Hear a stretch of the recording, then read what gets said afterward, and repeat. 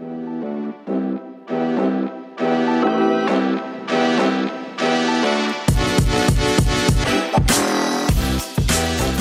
to the Millennial PhD, a podcast about creative survival and beyond.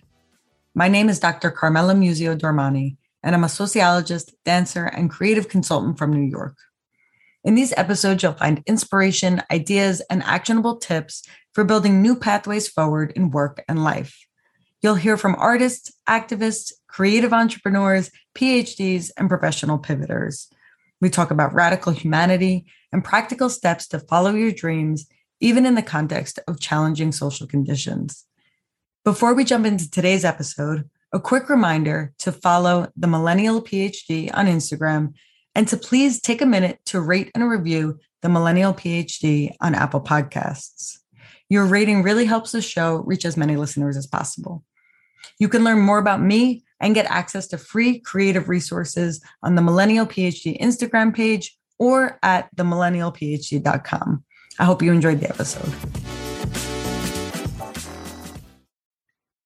Welcome back to the Millennial PhD. This is your host, Mela, and today's episode is about reconciling abundance mentality and the sociological imagination. And yes, I'm going to break down what each of those means and talk a little bit about how to navigate allowing them to coexist.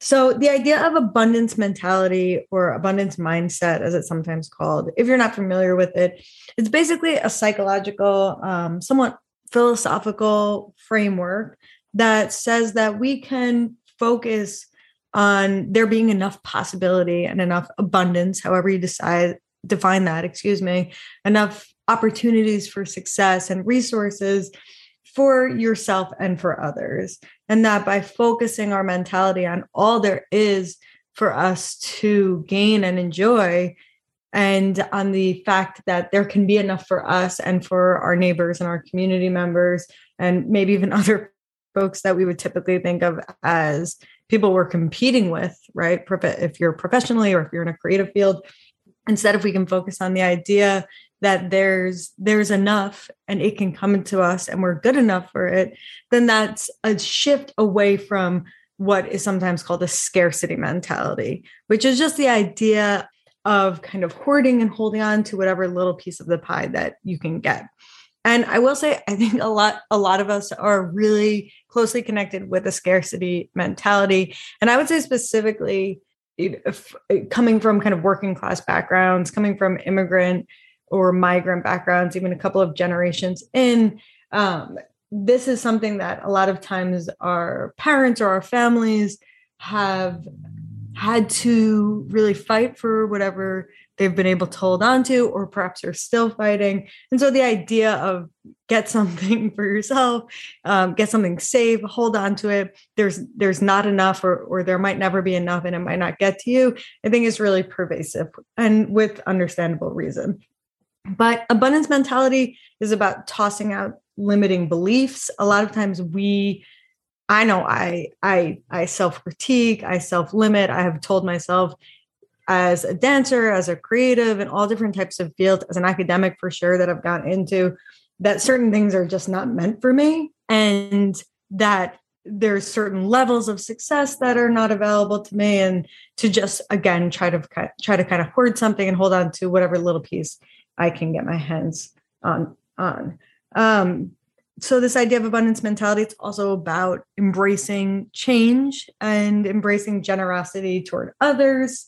So it's not just super individualistic. I've railed against kind of super individualistic frameworks in the past. It was about sharing, being in community, planning for success, planning for whatever that looks like for you, which might be monetary, as it is for a lot of us, or it might be in terms of other types of success, like profession or anything that we can kind of, leadership positions or things that we're hoping to gain for ourselves and our communities. So I have seen this around a lot. And I would imagine if you're listening to this, you've seen it or you've heard narratives like this before. And I've always really struggled with it personally and as a sociologist. So personally, one, a lot of times things that are about mentality work have really turned me off because I have a political perspective that's grounded in having kind of a broader social systems-based analysis of the world, right? And especially as a sociologist, being someone whose focus is this sociological imagination and this particular way of viewing and understanding the world, this is really a challenging idea. And it does have some serious problems with it, which I'll talk about in just a minute. Not to burst your bubble, I promise I will pivot after that and talk about the way that we can use this to help and support ourselves, even in community-oriented work and even in social justice-oriented work.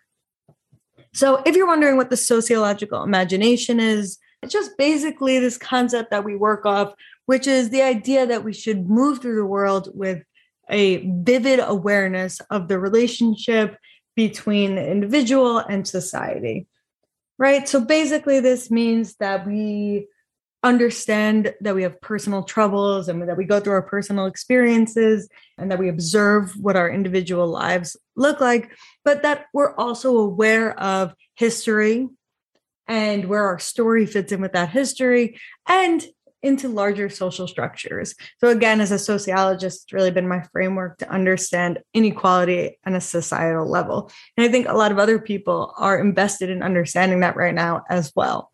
These are big topics of conversation as we talk about systems of exploitation, whether it be capitalism, broadly speaking, systemic racism, sexism, heterosexism, and so on and so forth.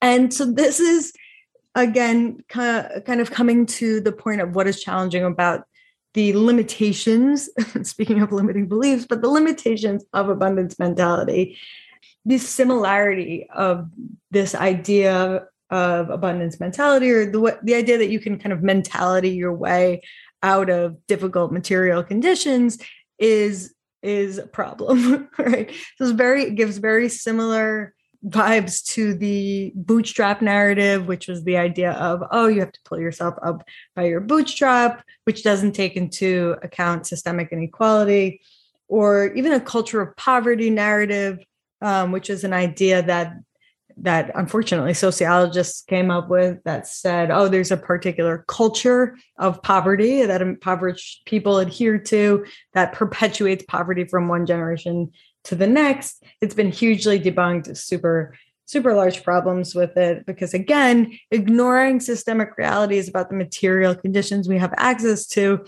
is not so good, right? It doesn't give a full picture of what folks are dealing with and what people are navigating and the different conditions that we have access to as people moving through the social world.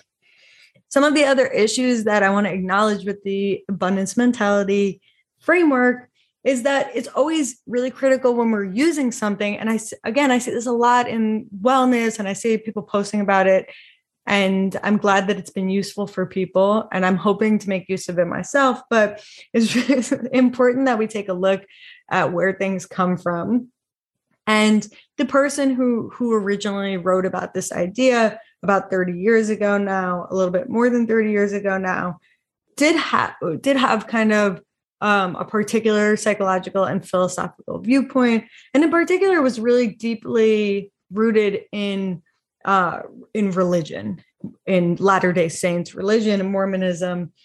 And that's fine. I'm not here to critique organized religion, but it is something we want to be aware of, because a lot of the values that make their way into quote unquote self-help books are derived or are written by folks who are really deeply invested in and involved in often Christian religious traditions. So it's just something to be aware of as we look at the texts that people have written about this mentality work or about this self-help work.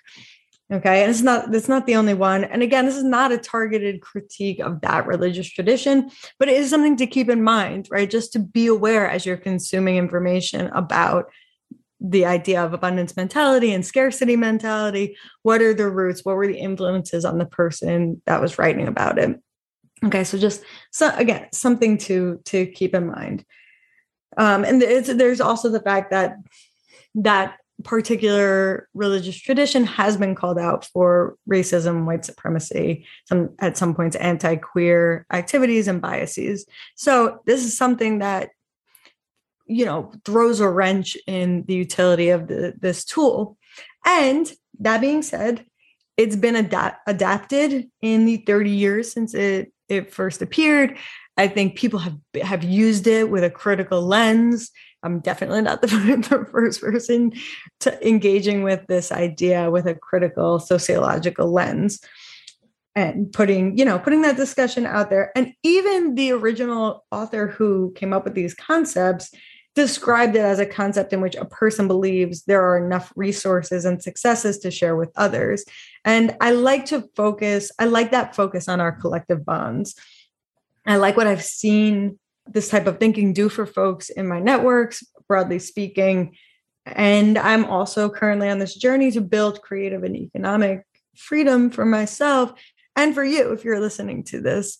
So joining this concept, the concept of abundance mentality, I'm really trying to work on this myself. It does not come naturally to me. It was not the major framework that I was raised with. And it's not something I've seen typically as a possibility for me necessarily. So I'm working on it myself. This is an ongoing practice rather than something that I'm an expert at. But I'm also working on joining this concept together with those important sociological understandings and an intersectional sociological framework that keeps in mind systems of exploitation that influence the frameworks within which we're able to operate.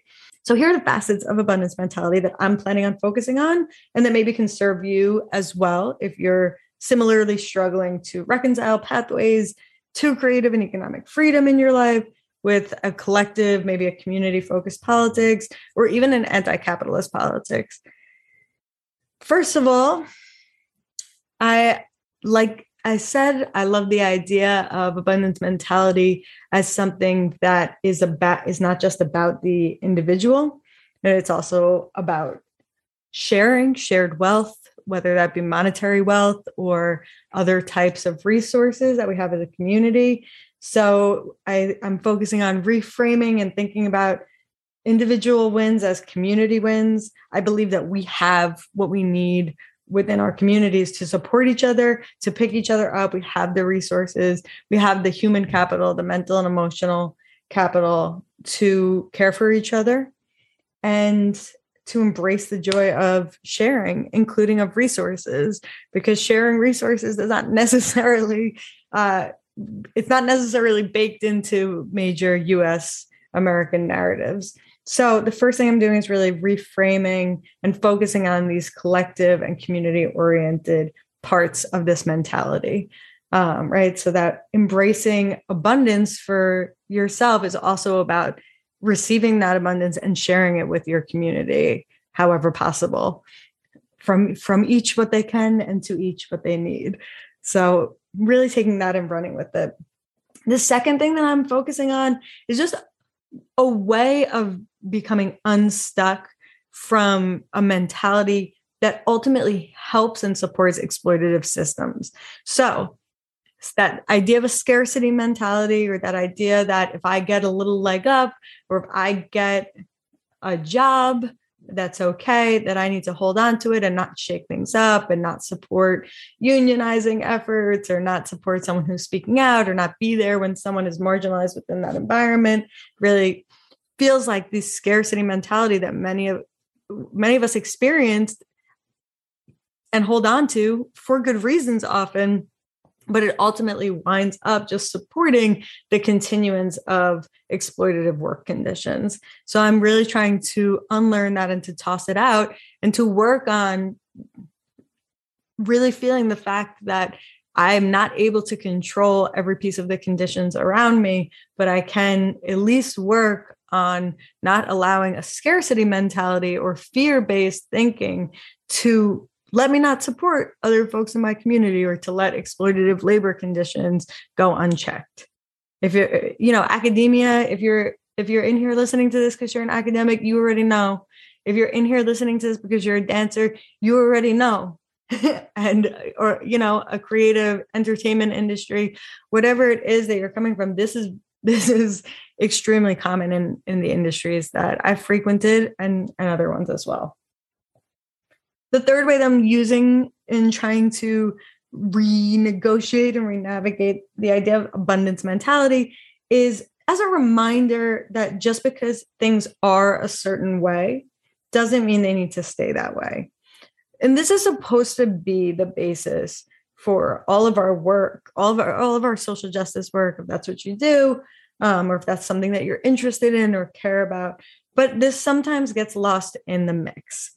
So even though as a sociologist, and before that as an organizer and as an activist for a time period, even though the whole point was to change, to make social change and to undermine exploitative systems, sometimes I would get stuck in the rut of just repeating and talking about how bad exploitative systems are. And that's absolutely the truth. Like you're not gonna hear me take that back.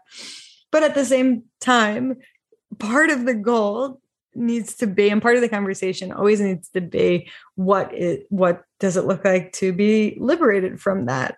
And of course, that has to do with material conditions and economic conditions, but it does also have to do with different versions of freeing ourselves mentally and creating a new mentality for how we engage. So I think this ties in really well with that community focus and that collective focus piece. And imagining liberated futures, to put a more socially conscious spin on it, I think can be a part of this mentality shift. And it's definitely a part that we can learn about systems all day and critique them. And yet sometimes we wind up getting stuck, coming up against being lethargic, being burned out. And so some of this work does have to be mental and emotional. And, a lot of people who know a lot more about that are talking about that in wonderfully rich and detailed ways right now on social media and all over. Okay, the next piece of abundance mentality that I am taking and reconciling with the sociological imagination is the practice of gratitude, which I think is one of the pieces that's very compelling.